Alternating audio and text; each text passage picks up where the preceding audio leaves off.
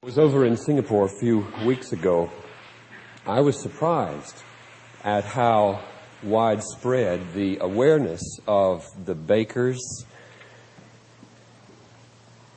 was around the world. There wasn't anybody that I talked to from any country in the world. There were about 68 countries there. I didn't talk to all of them.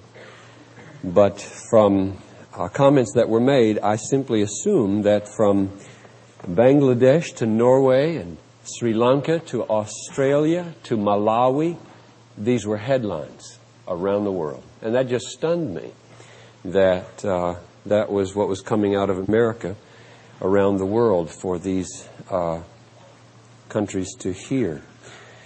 And I'm sure you as well as I have been thinking much about the contemporary moral collapse of many of our sometimes most respected leaders. Let me just list off some things that have been in our minds. Gary Hart's withdrawal, though I don't know what his faith is, from the presidential campaign after what appeared to be sexual involvement with another woman besides his wife. Probably the most startling thing to me in that affair was a series of comments that I heard on the radio riding down 11th Street by one of our United States congressmen, and I won't mention his name, commenting on how picky he thought it was that America was responding to Gary Hart's tryst like they were. And you know what he said? I don't know if you heard this. He said, "Why do you think 30 years of Jesus Christ's life is not recorded?" Because he was doing all the same things Gary Hart was doing. And the gospel writers are smart enough to leave it out. I could not believe one of our congressmen said that. I wanted to just jump up and down and just on historical grounds say, you have no basis for that, for calling into question the moral character of the greatest man, let alone God, who ever lived. No historical warrant. But that goes right over the ears, right out of the United States Congress. And then, of course, the Baker debacle and the divorce a couple of years ago of two of our major evangelical writers, one on leadership and one on relationships. The leadership article that many of us used here some years ago about a pastor in bondage to lust, and then most recently, and probably the most tragic, Gordon MacDonald's resignation from InterVarsity after a long past affair. Now, one of the ways I could approach this tonight would be to talk about our response to this and what the morality of response should be. That is, the response of sinners in their role as leaders and the response of the Christian community. That's not tonight's message. There's something more urgent to me, and that is just to go to the Scriptures and to look for ways to avoid this sin of adultery or sexual sin among leaders.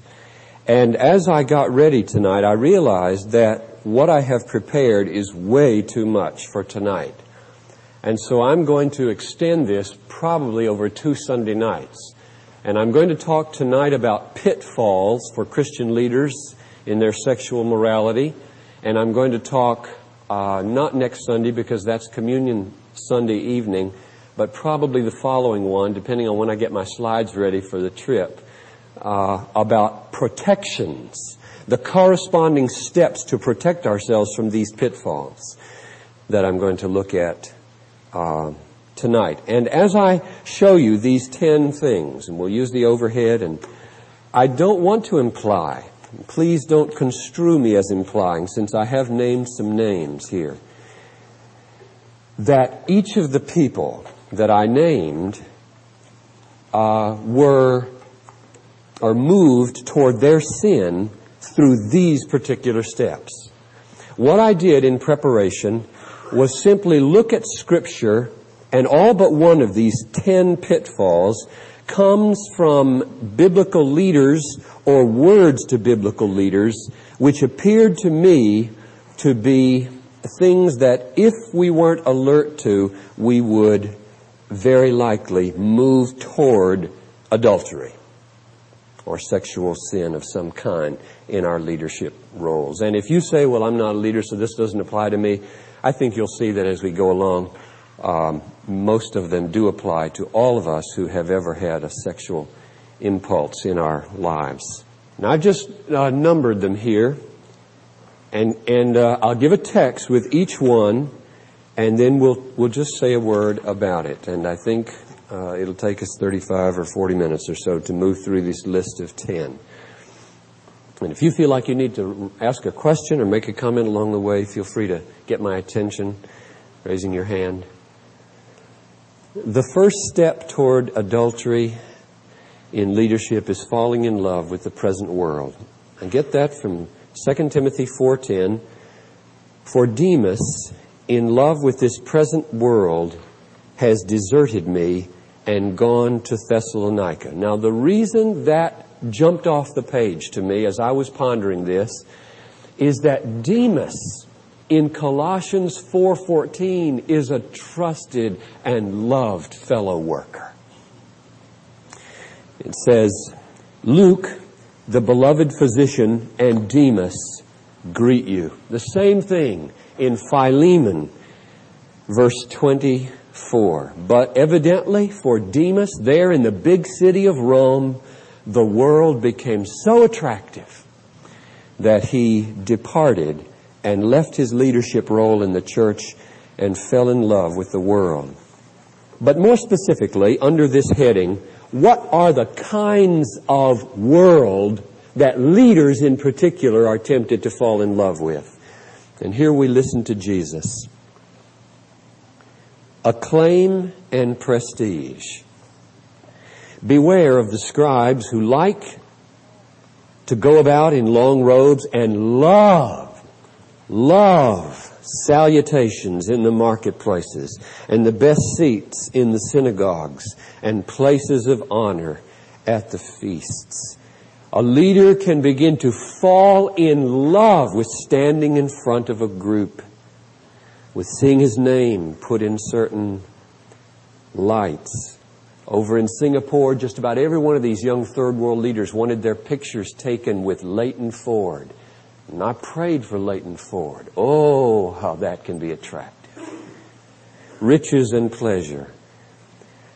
As they go their way, this is the parable of the soils, third soil. As they go their way, they are choked by the cares and riches and pleasures of life, and their fruit does not mature. Successful leadership generally is accompanied by an exposure to more and more alluring forces of prestige, and successful leadership generally makes a man or a woman more accessible, or turn it around, makes the pleasures of the world more accessible to them for reasons like travel.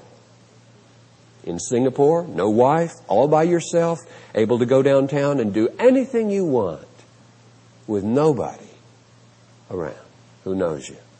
Travel. Higher salary generally comes with leadership, and with salary comes money. And Jesus says it's hard for a rich man to enter into the kingdom. And wider circulation among people with more impulses, more acquaintances, more women. That's number one. Falling in love with the present world. Number two, a loss of horror at offending the majesty of God's holiness through sin. Let's read what Nathan said to David after his adultery with Bathsheba. Nathan said to David, "You are the man. Thus says the Lord, the God of Israel, I anointed you king over Israel and delivered you out of the hand of Saul. I gave you your master's house and your master's wives into your bosom, and gave you the house of Israel and of Judah. And if this were too little, I would add to you as much more. Why have you despised the word of the Lord to do what was evil in His sight? Now therefore the sword shall never depart from your house, because you have despised me and taken the wife of Uriah. Notice, he does not say, don't you realize marriage is a holy and sacred ordinance? Don't you realize you have not loved Uriah? Don't you realize you have abused Bathsheba? He doesn't say that. He says you hated God when you committed adultery. And I think there is a loss today among leaders of a horror at sin and at offending the majesty of God's holiness. What happens? What happens? There's a pressure to make people happy. The more people you must please, the more pressure to please people. Preaching on the holiness of God and the horror of sin doesn't tend to make people feel warm fuzzies unless they are very mature and spiritual. The result, there is a gradual turn away from it. You take the gospel of grace and you turn it into leniency. You take leniency and you begin to turn it into license. Then you begin to believe it yourselves, and then you begin to act on it. And grace will abound, so one little sin will not matter that much. As the message changes away from the holiness and the majesty of God and the horror of sin, little sins, to that degree will the very message of the TV preacher or the pastor open the door into treating sex as a little thing. Contrast with that the words of the Lord Jesus. You have heard that it was said, you shall not commit adultery. But I say to you that everyone who looks at a woman lustfully or to desire her has already committed adultery with her in his heart. If your right eye causes you to sin, pluck it out and throw it away. It is better that you lose one of your members than that your whole body be thrown into hell. Those are words that are simply ghastly. Gouge out your eye. Lop off your hand. Do anything so that with your mind you won't lust. But if you begin to treat sin as something, well, the grace of God has taken care of all that, and He is accepting and loving, and the dimension of His holiness and His majesty and the horror of lust fades out of your preaching, then very soon the little sins that lead to the larger sins will take over. Number 3. Well, let me just, I see another note I wrote down here. This means that often in life, innocent things must go. Now let me raise a question here. We live in a workaday world where this may be virtually impossible. I don't think it's totally impossible. Lunch meetings between married men and single women in their business. How do you feel about that? If you were to stand up and say no to that, you would probably be just laughed out of your office and say, wait a minute, that's unworkable in this world where women are in the business world. Say that you can't have a lunch meeting with her down at Normandy.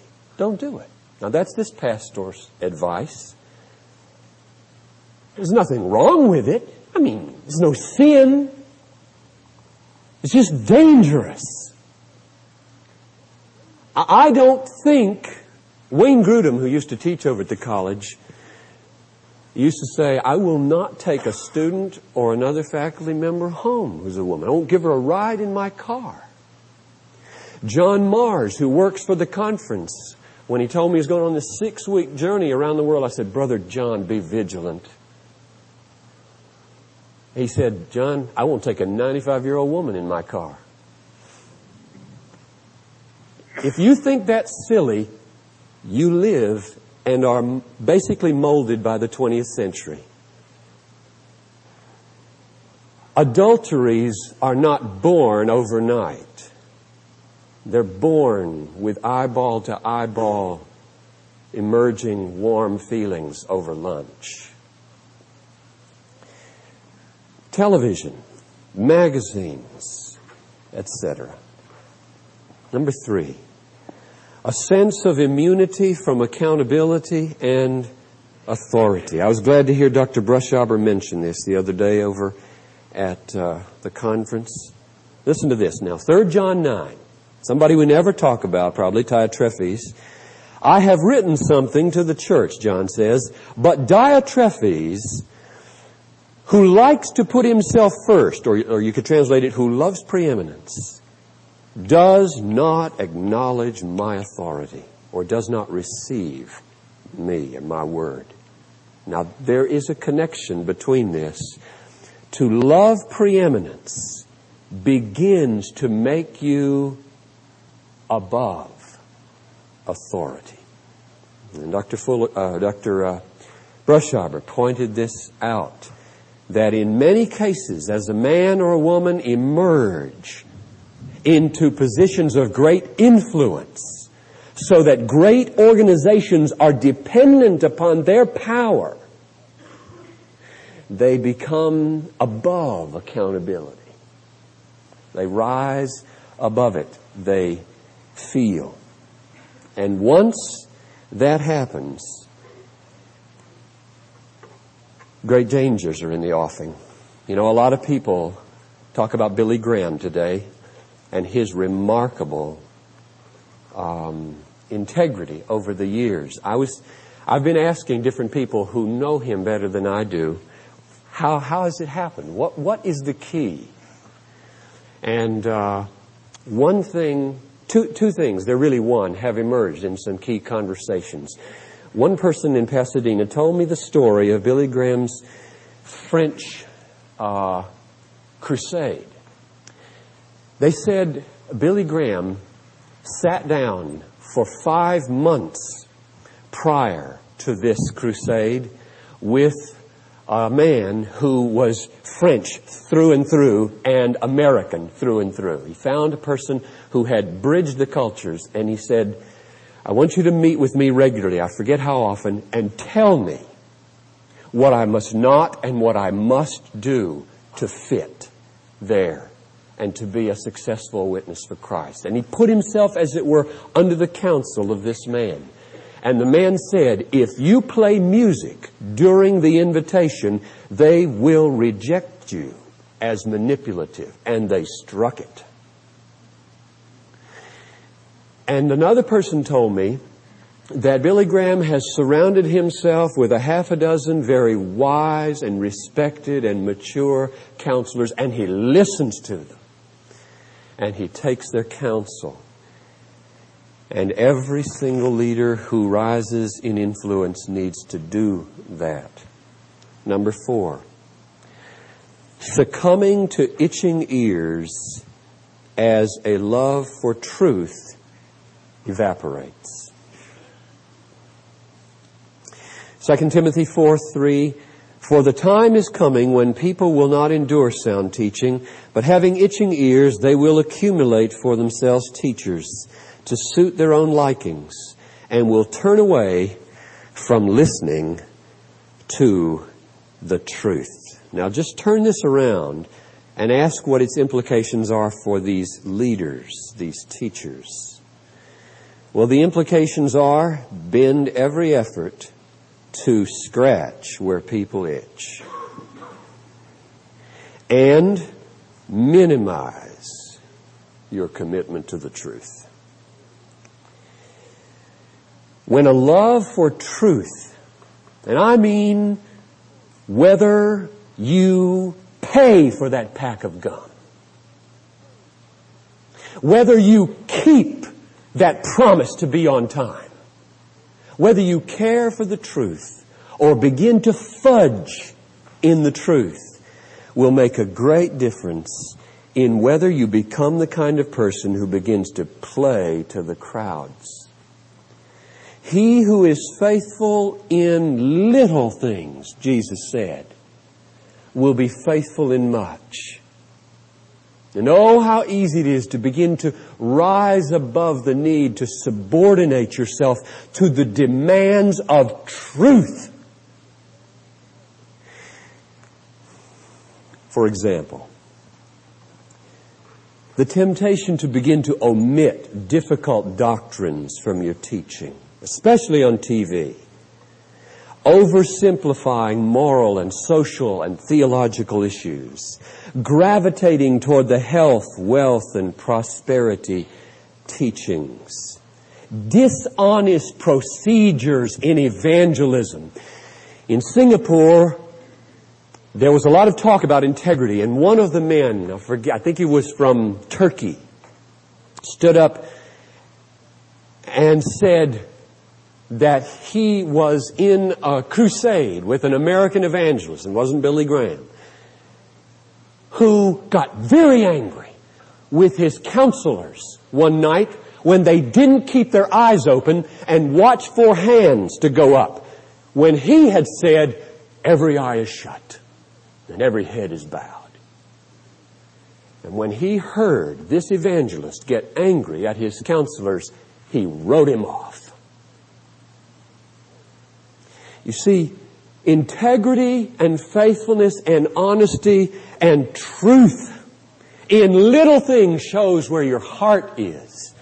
And if you're willing to manipulate people by fudging on truth, you will one day scratch a woman where she itches and justify it regardless of what truth demands.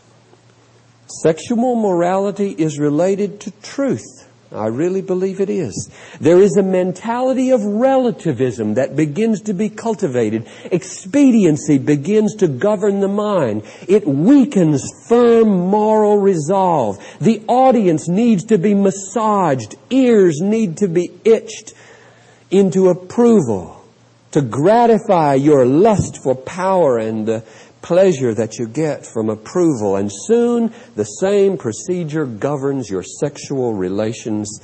Anything is okay if you satisfy an itch.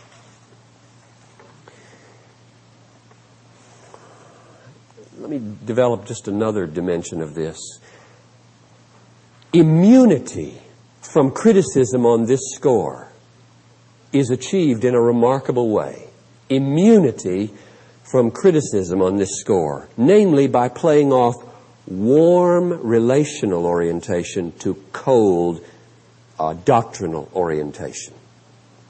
So if I, as a cold doctrinal-oriented person, come along and say to somebody that I think is in danger of muddying truth to such an extent that he'll be able to justify dishonesty or immorality, and I warn him, he will be able to rise above my criticism by saying, look, it's people that matter, not doctrine. It's relationships that matter, not your cold-hearted commitment to truth.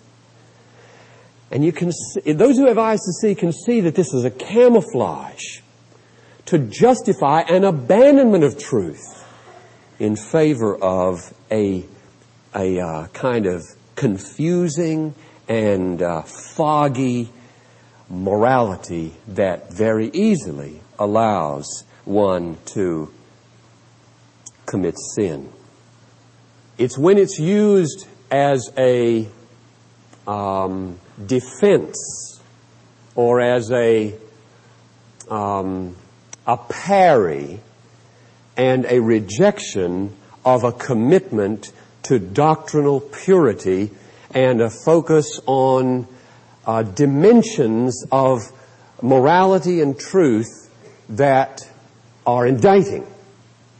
See, I'm talking out of experience here, that I have seen people justify divorce, justify fudging in economic morality by appealing, and I'm jumping ahead now to another point, not to clear, precise, lucid biblical teaching, but to vague slogans that seem to have a root in the Bible. Peace, justice, kingdom, mutuality, wholeness. And say, it is more whole. It is more loving. It is more peacemaking to do what I'm going to do, when a specific text that I'm taking my stand on says, don't do it. And so the way they protect themselves from my indictment is to say, Piper, legalism, cold. And I simply have to plead those who have spent time with me most, who's right. So no, a good corrective, Gene, no, relationships and everything that Peter said here is utterly essential. We won't stand in our integrity if we don't have a family of believers with whom we're related to closely. And when I talk about protections in a couple of weeks, we'll spend a lot of time, I hope, trying to show that whole and healthy personal relations is a great protection against. But this, what I'm after here is just trying to show that a failure to love the truth is often justified by putting lovers of truth in the category of legalists or hard-hearted, cold, doctrinally oriented, indifferent to people types.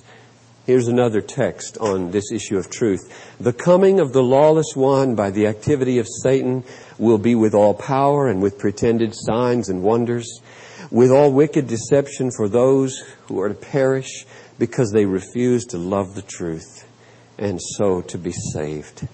I really do believe that the test of whether your relational orientation is a subterfuge or is godly, the test of that is whether you love the truth. Number 5, a vanishing attention to Scripture. All Scripture is inspired by God and profitable for teaching, for reproof, for correction, for training in righteousness. Sounds relevant, doesn't it? For reproof, correction, training in righteousness. That's what the Bible's for. That the man of God may be complete, equipped for every avoidance of adultery, and 1,000 other good works. And therefore I conclude that something's wrong in the relationship to Scripture. And as I look out over the kind of preaching that comes through the airs and the kind of preaching I hear other places, I say I detect a vanishing attention to Scripture. Let me explain what I mean. Leaders, it seems to me, begin to replace Scripture with storytelling and joke-telling, or social analysis, or family discussions, or psychological diagnoses. All kinds of good things in themselves. And gradually they begin to usurp the priority of the inspired Word of God. And there are all manner of homiletical justifications for this, which don't cut it in my book. The Bible begins to become a token reference. Exposition recedes into the background. Biblical, and here I'm ahead where I was before, biblical sounding slogans begin to replace specific sentences from the Bible. For example, peace, justice, kingdom, mutuality, grace, acceptance, wholeness. You talk with people and they don't quote Scripture. They give you slogans that sound scriptural.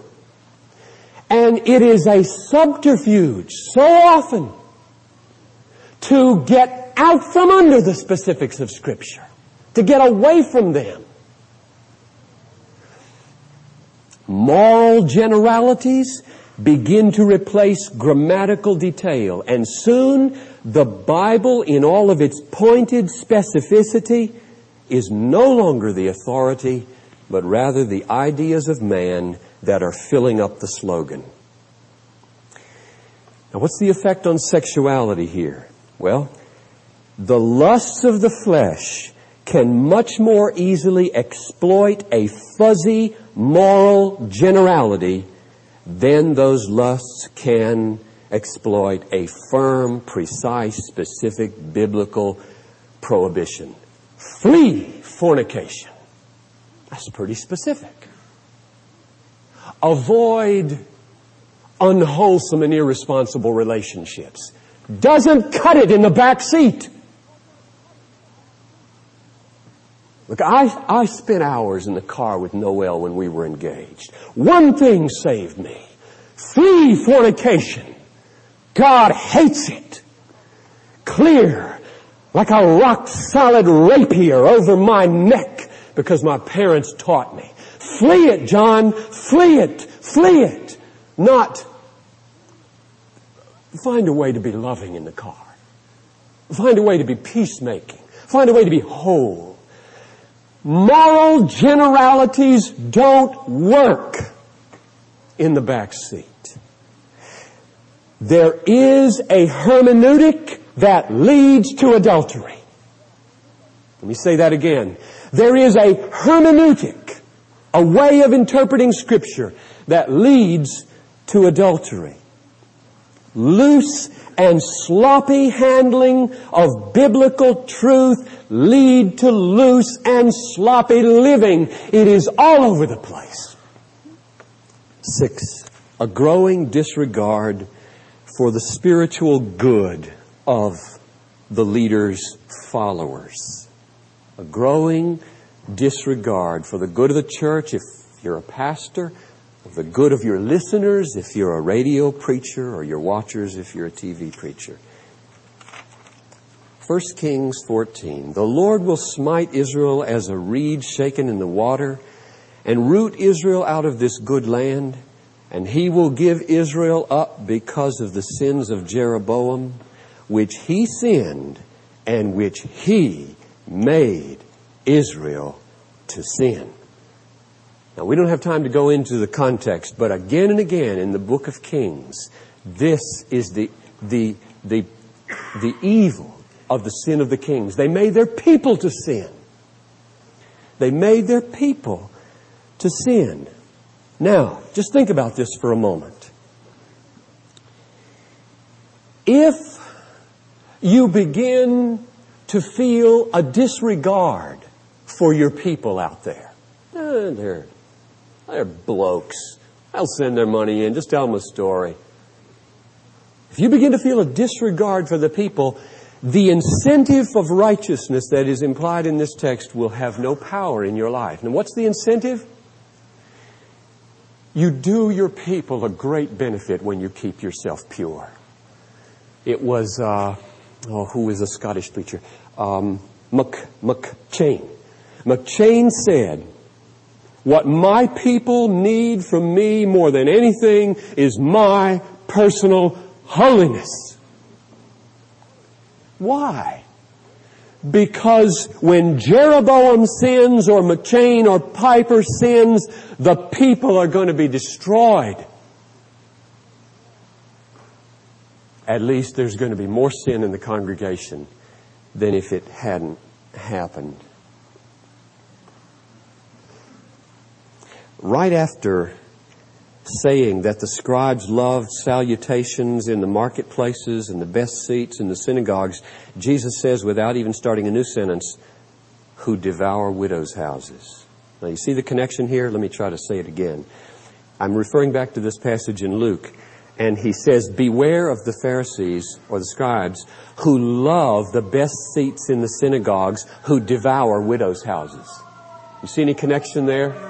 Who love the best seats in the synagogues, who devour widows' houses. The moral leader begins to fall in love with prestige, the less he's going to care about that widow watching his television program. And so you devour her house. And then he goes on and tells the story of the widow's coins. This is a remarkable sequence in Luke. Here's this widow throwing her last 2 cents into the treasury. And that comes right after saying that those who love prestige devour widows' houses. That couldn't be more relevant for TV preachers than anything in the Bible. And maybe for us. Do we pressure the poorest to give the most and devour their houses? 7, a disregard for the biblical mystery of marriage.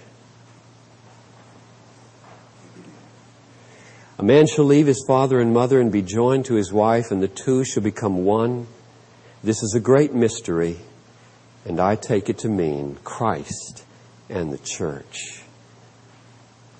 I think that by and large, Christians, married Christians today, don't think of their marriages biblically. Most of the input for interpreting the meaning of marriage comes from secular sources. How many Christians, husband and wife, think during the day, how, as a husband, can I be an emblem of Christ's relationship to the church by the way I treat my wife? And how many wives think during the day, how can I be an emblem of how the church ought to relate to Christ by the way I relate to my husband? Has the centrality of Christ in the meaning of marriage gripped Christian married people? I think it's being disregarded far and wide. And what's the result? The horror of adultery doesn't appear. We don't feel the horror of adultery based on the mystery of marriage. Now let me explain what I mean. What is the mystery of marriage? The mystery of marriage that was not revealed for many generations is that God created marriage to model for the world Christ and the church. Noel and I are intended by God in our marriage to be a public model of Christ and the church. Now, what does this mean for adultery? Let me put it in the strongest terms that I could think of. Adultery is like casting Jesus Christ in the lead role of an X-rated movie. Adultery is like casting Jesus Christ in the lead role of an X-rated movie. Now, I don't know if you see the impact of that. What I mean is, I am an emblem in my relationship of Jesus Christ and His relationship to the church. If I turn away from my church, my beloved, and find another woman and go to bed with her, what I am doing is casting Jesus Christ symbolically in the lead role of an X-rated movie. Now, most of these movies do not go on the air. But when you're a leader, they go on the air. And they're shown in theaters all over the world. Look, here is Jesus Christ in bed with another woman. Now, if you think that is overkill, you are shaped by the 20th century and not by this text. This text says the meaning of marriage is Christ and the church. Therefore, adultery is putting Christ in bed with another woman. That's an X-rated movie. And when you're a leader, the movie goes to the theaters. And if that isn't horrible in your heart, then you've lost a great incentive for purity. And it has been lost in many leaders' understandings of their own marriage. These are a little bit shorter now. Number 8, compartmentalizing of the leader's life. What we're talking about, remember now, is steps towards sexual sin and the implication of how to avoid them. Compartmentalizing of the leader's life. 1 Timothy 3 says, "Now an overseer should be above reproach, a husband of one wife. He must manage his own household well, keeping his children submissive and respectful in every way. For if a man does not know how to manage his own household," that's one compartment of life. "How can he care for God's church?" That's another compartment of life. So you see the implication of this? The implication is you can't compartmentalize your life. You can't say, "Oh, well, I can live like this at home. I can have this kind of relationship in my life, and it doesn't matter. I can still be a good elder in the church or a good deacon or a good trustee." Or at business. Take business. That's not here, but the implication would be the same. I can run my business the same way everybody else does, even though it seems to contradict a few biblical teachings, and still be a good trustee in the church. I was talking with one of the pastors here for the annual meeting, and he said he has a man who's not a believer in his church. He's on the trustee board. And there are enough worldly people in the church that he can't do anything about it. And the man justifies it by saying, "It's my contribution to society. I know how to handle money. And the rest of these people in this church don't." It's incredible how we can compartmentalize our lives and say that what we are in one sphere doesn't have any bearing on what we are in another sphere. And it's a stepping stone, I think, to adultery, because it is used to justify loose living in one area while you're tight in another, because you've got them in two different categories where two different things apply. 9, the sense of being above the necessity of suffering and self-denial. A leader begins to rise in influence. And look at this. Right after telling Timothy, as a leader, that he should entrust the truth to faithful men who will be able to teach others also, this is what he says: "Take your share of suffering." As a good soldier of Christ Jesus, no soldier on service gets entangled in civilian pursuits, since his aim is to satisfy the one who enlisted him. An athlete is not crowned unless he competes according to the rules. It is the hard-working farmer who ought to have the first share of the crop. The single-mindedness of the soldier, the discipline and rule-keeping of the athlete. And you know, athletes do a lot of things that seem to be superfluous in terms of discipline because of what they want to achieve. I think leaders are in the category of athletes more so than all of us are, and we all are. And then the farmer who works hard. So diligence, discipline, single-mindedness. But here's the thing I want to focus on.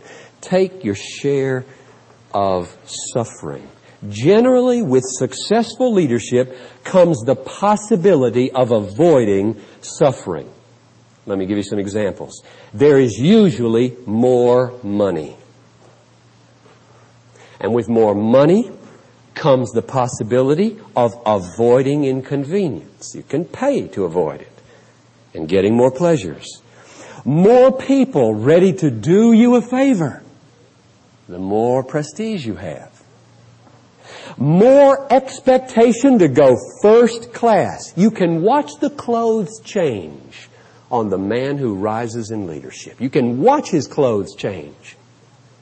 You can watch whether he goes first class on the plane or business class on the plane. There's kind of a rising expectation. Go first class. What hotel do you stay in when you're 30 going to a conference? And what hotel do you stay in when you're 50 speaking at the conference?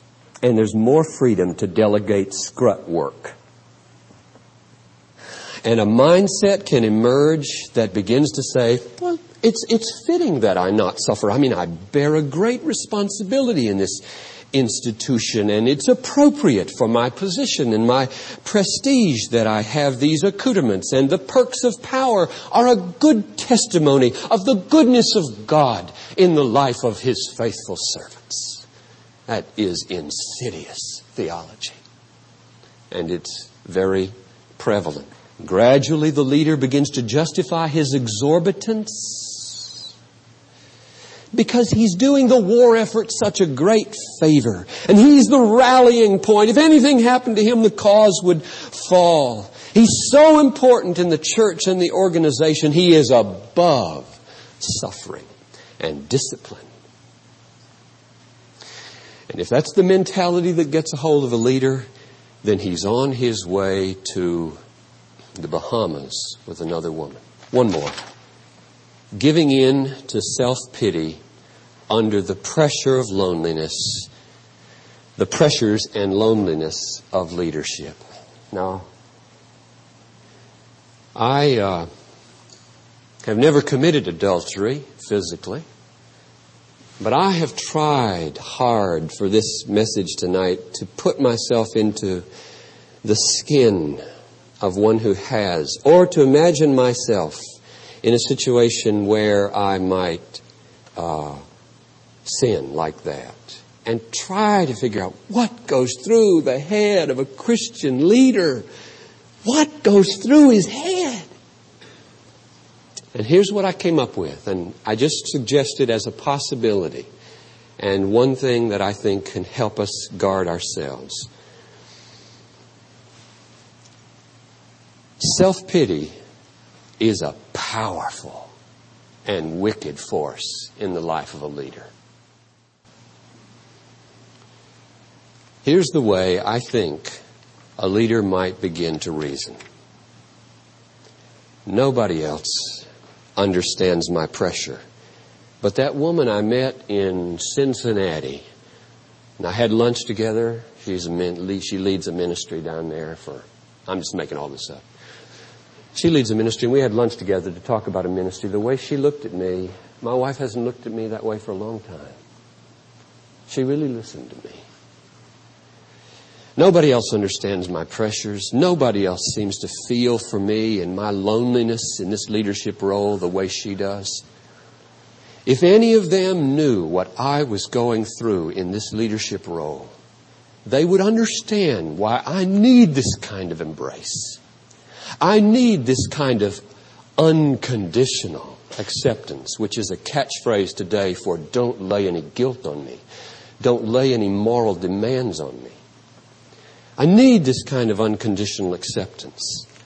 I have borne enough of the burden of being everybody's spiritual example. I'm tired of it. I can't take it anymore. And I don't care if they don't approve. Now that's my imagination. Putting myself in the position of a leader who just begins to get it up to here when he's away from home.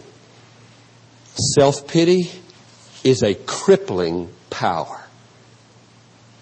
And I close now by asking the question, what's the antidote for self-pity? And we're going to talk about 10 other antidotes in a couple of weeks. Here's what Paul did. It's the last letter that he wrote. The great leader is abandoned. At my first defense, no one took my part. All deserted me. Now, this will stop there. That's the best candidate for self-pity in the New Testament. Everybody deserted me after all my faithful years of service. Here's what he does.